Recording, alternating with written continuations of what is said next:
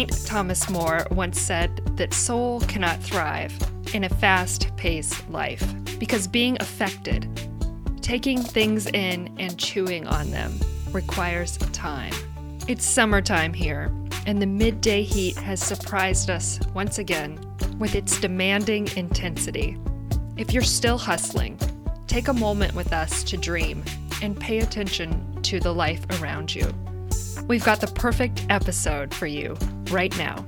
Hey everyone, and welcome to New Way. I'm your host, Sarah Hayden. My reorienting relationship to mothering and wombs, there was a real grief and loss of independence, predictability, my own body belonging to me. I was literally going through a form of wilderness where I didn't know day from night, where I was going from one cry to the next, trying to figure things out, trying to adapt to this human, trying to learn from this human, trying to not project my own childhood wounds onto this being. Only when I look back on it, this was a deeply formative time, and it still is for me in my own growth. But I wish we talked about it like that in our churches. Today, my interview with the Reverend Chantilly Mers Pickett, who was born on the island of Maui and now co-leads the Common Ground in New York City. She's a musician, artist, and facilitator of the Circle Way, and has some really profound things to say about indigenous spirituality and the way of Jesus. Today, in part one of our conversation, we relish the slow pace of life and the joy of being in relationship with things some of us once referred to as it. I'm talking waves, the mountains, fire, even our own guts. Let's jump right in. Chantilly Mers Pickett, thank you so much for being here for this conversation today. I'm so excited to talk with you.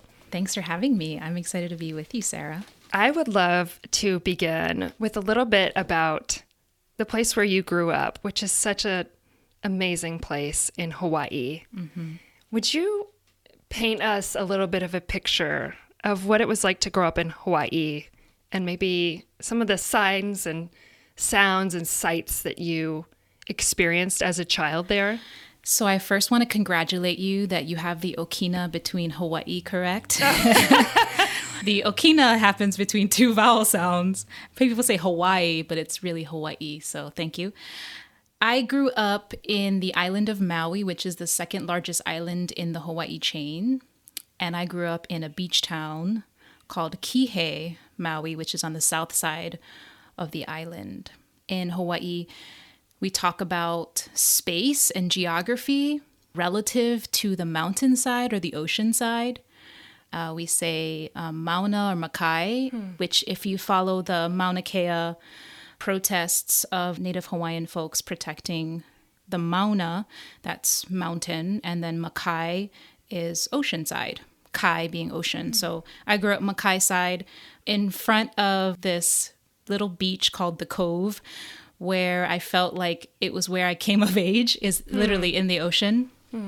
And when you think of Hawaii, most people think of very beach, and I mean, I lived a very stereotypical beach life, but not everybody. If you grew up in the Mauna side of the island, you grew up in pastures and cattle, and depending on which side of the island you grew up on. Did you have much interaction with friends or people that you went to school with who were from the Mauna side?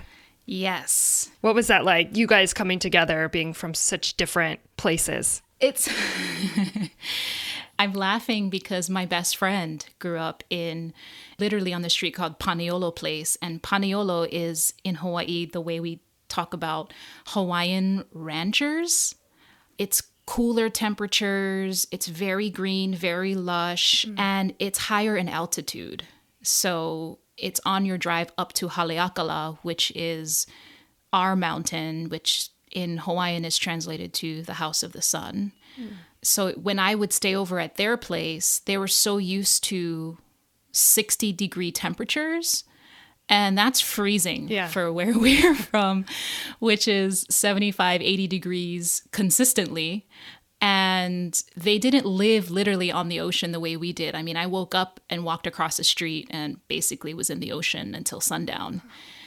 And their existence was like, we have our garden, we farm a bit here, we have open land here.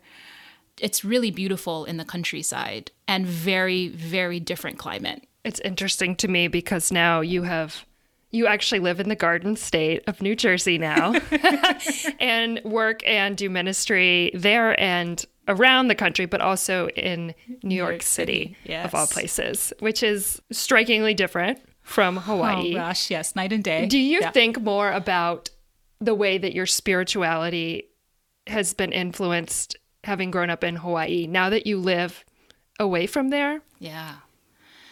So I'll talk about, I think, the formative things of growing up in Hawaii that I feel like I'm returning to now as an adult and as someone who's lived away from the islands for most of my adult life.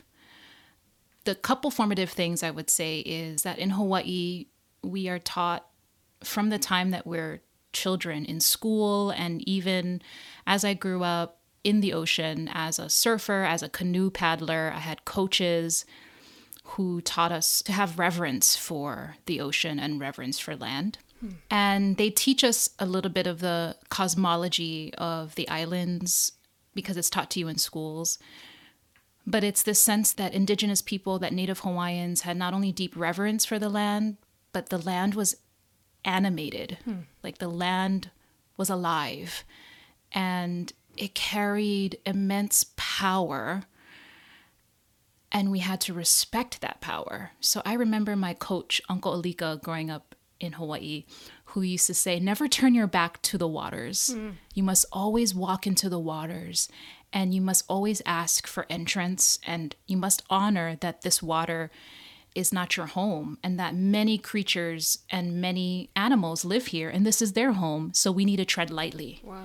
Tread lightly on the coral reef, pay attention to the currents. This is more powerful than you, the undercurrents. And so we would spend time just almost as a ritual by just standing on the shore, looking out into the water before we ever entered it.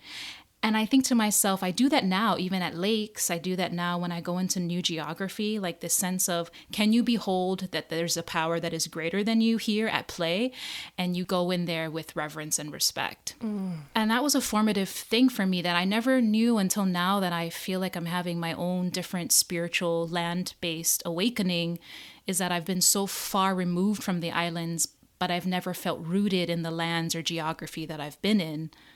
Pretty much until now that I'm a parent and now living in New Jersey, for about 12 years living in the city, I still felt kind of nomadic in this odd way, in this concrete jungle, so to speak, of New York City. I still never felt quite rooted. I've never lived in New York City in particular, but have visited. I'm not sure what the counterpart would be to taking a moment and stepping into something in the midst of such a busy place. Yes.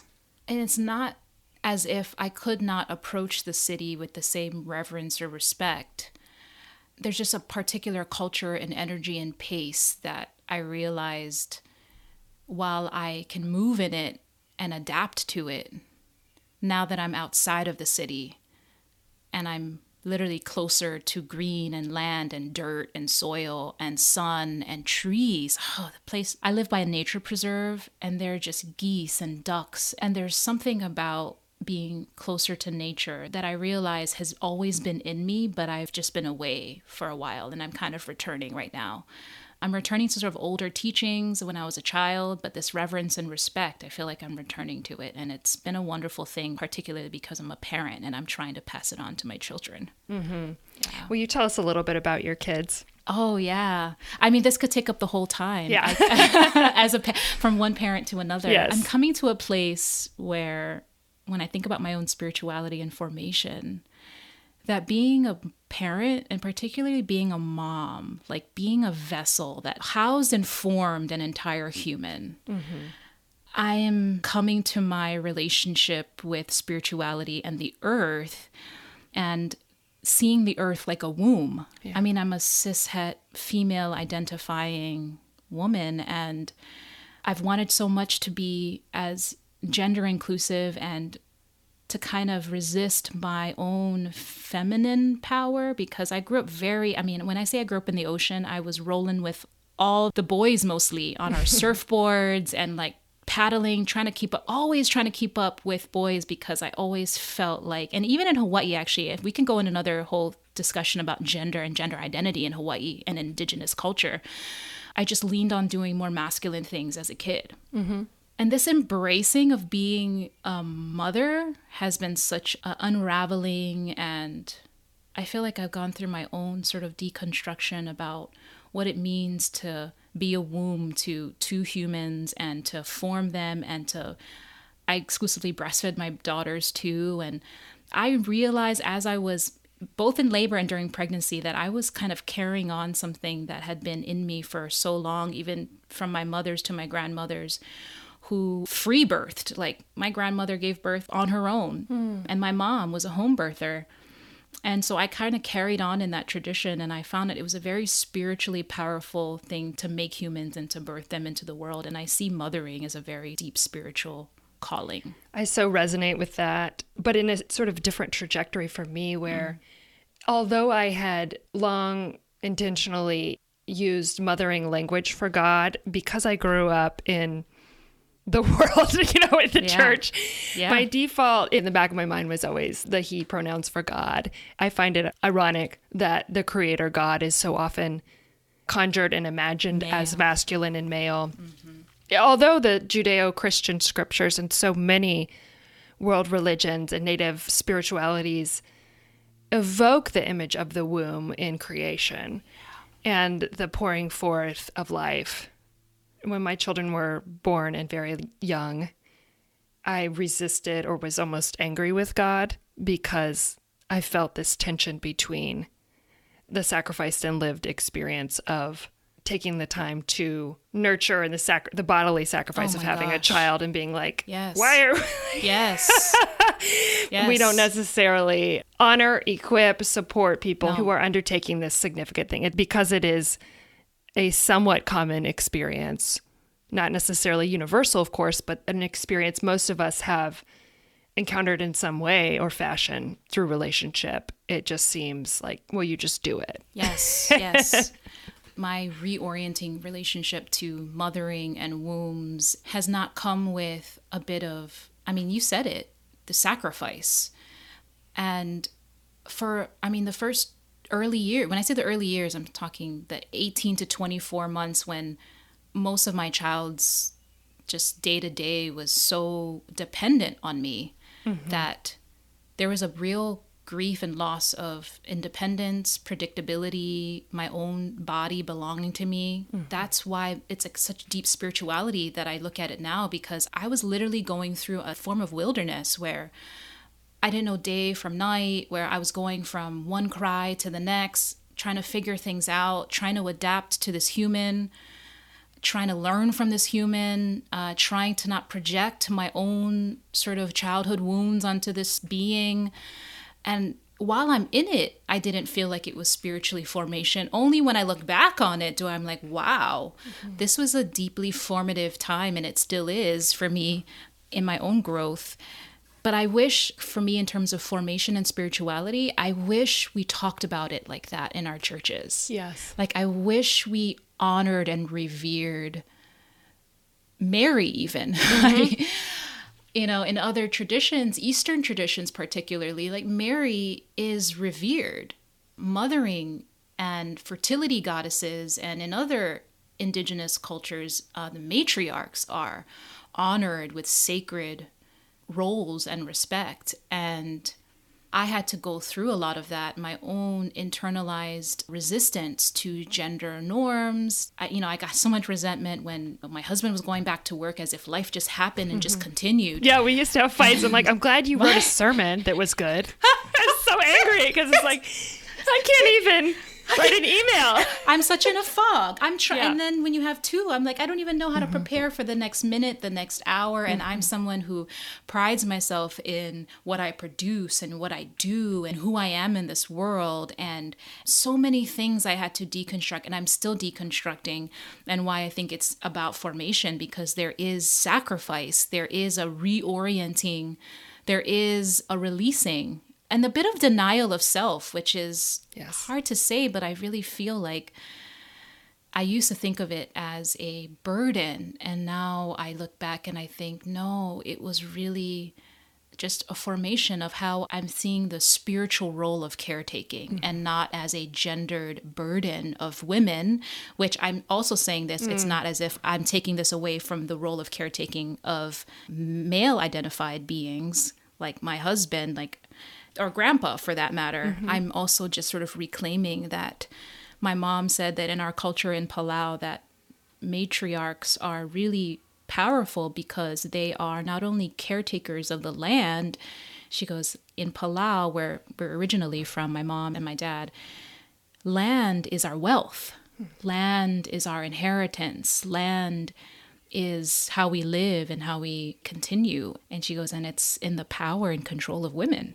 She's like, I know you have this feminist, like everybody has their role and things like that. Yeah. And, she kind of framed it that way. She goes, but we control the wealth. And it's in that sense that it's matriarchal. Yeah. And I just was stunned by it. I was like, yeah, that's not how wealth is controlled in the US or in the ways we think of how men control institutions and systems. But she says, no, women control the wealth. What we're talking about right now makes me think about something Dr. Robin Kimmerer has written about in her book, Braiding Sweetgrass. Commitment to indigenizing Christianity. And I had never heard those two words together, which says a lot about my framework. But I'm wondering if you would walk us through some of that. What does that mean to indigenize and embed indigenization within the framework of Western Christianity? So the concept of indigenizing from Dr. Kimmerer came through in one of her essays.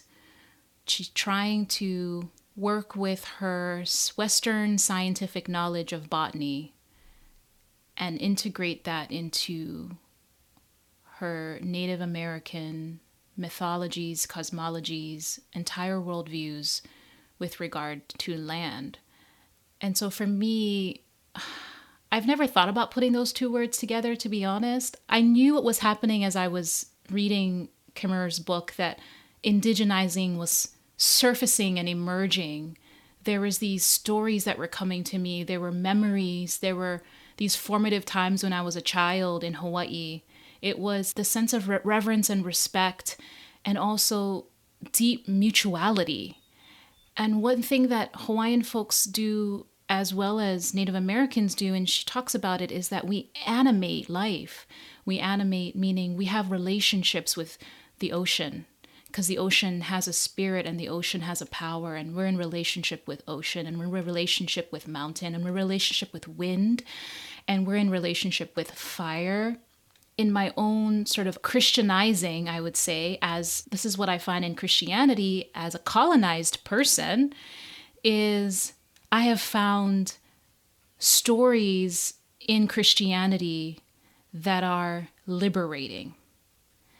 And I'm faced with a history of Christianity that is deeply colonizing, when it has been a tool of white supremacy, and it has been a tool for, civilizing, the natives. It has been a tool of American expansionism and imperialism. And while I think some of my indigenous folks have, and rightly so, they have released Christianity from their practices, from their orientation. They are returning to Native cosmology, Native stories, Native practices. And I think that's a right and an agency that they can practice. And for me, I can't give up Jesus, because I know in my own life and journey, Jesus has liberated me. And I think that's why I say, I think it's about indigenizing Christianity. I don't want to give up Jesus, because Jesus, the more I learn about Jesus, he is a colonized, occupied person of the Roman Empire. And so much of his messages were pushing against the social divisions and hierarchies and oppression. And in his stories, I have found liberation. And in the ways, however, in which we have practiced this worship of Jesus, or in the ways in which we have institutionalized the gospel, is how I feel like we need to transition out of. Yeah. And we need a just transition, not to use the climate justice language, but I do believe that it is part of that, is that as a professional religious ordained person, I know I need the institutional church to live, to thrive, to move. And yet I know that as an Indigenous person, I'm trying to figure that out and trying to do that. But I also know that I have to literally let die a lot of these constructs, a lot of these paradigms that are deeply white supremacist and patriarchal and just so harmful in its relationship to the earth. This whole sense of dominion over the earth is such a colonizing thing versus we're actually part of the earth and we're in relationship and cooperation with the earth. I was going to ask you, what is lost when we fail to animate or give acknowledgement that the land, the water, the fire is alive? Yeah. Kimmerer has this wonderful essay called Learning the Grammar of Animacy. I literally have the book on my desk always. But she describes it this way. This is the grammar of animacy. Imagine seeing your grandmother standing at the stove in her apron and then saying of her, "Look, it is making soup. It has gray hair." We might snicker at such a mistake, but we also recoil from it. In English, we never refer to a member of our family, or indeed to any person, as it. That would be a profound act of disrespect. It robs a person of selfhood and kinship, reducing a person to a mere thing. So it is that in Potawatomi and other Indigenous languages, we use the same words to address the living world as we use for our family, because they are our family. And this is something that just struck me when I was reading this book, because I just started practicing the grammar of animacy in very everyday ways, talking to the trees as living beings, greeting trees, greeting my plants. There's even science that says if you speak kindly to a plant, it grows. If you speak harshly to a plant, it dies. Mm-hmm. Does it not speak of just the power we have in relationship to one another and in relationship to the earth? Whether or not I acknowledge the tree, I am in relationship. The tree is my neighbor. Whether or not I talk to the geese, but to refer to them and say geese friends. So my children talk to the geese like they're our geese friends. They ask them what they're doing. What are you doing, geese? What are you eating? Oh, you're eating grass, And children animate and personify. I mean, personify still makes it anthropocentric, meaning we put the human at the center of all relational beings. It's like Kimmerer said, our grammar isn't caught up with that, has it? And it's embedded in our grammar. It's embedded in the English language. It's a limitation. Yeah. And we can do it in the English language when we start animating it as if they are siblings and relationships. We start talking about them in relationship to us as living beings and not as objects. Part 2 with Chantilly is coming your way next week. In the meantime, there's still plenty to enjoy. Maybe you'd like to practice that reverence Chantilly describes in today's conversation. Is it the sky, the waves, the wind, the grass, the tiny bird that is near to you, ready to be seen? You can also find out more about Chantilly and her work online at kingdomcollective.com. That's kingdom without a G. And at cgnyc.church. Thank you for listening to New Way, podcast of the 1001 New Worshiping Communities movement. Be sure to click subscribe wherever you found this podcast so you don't miss an episode. Our growing community streams from Spotify, Google, Apple Podcasts, and Stitcher, and online at newchurchnewway.org. Our producer is the fabulous Marthame Sanders. You can see stories and photos from the humans who make up this movement on Instagram at 1001 NWC PC USA. Catch you next time.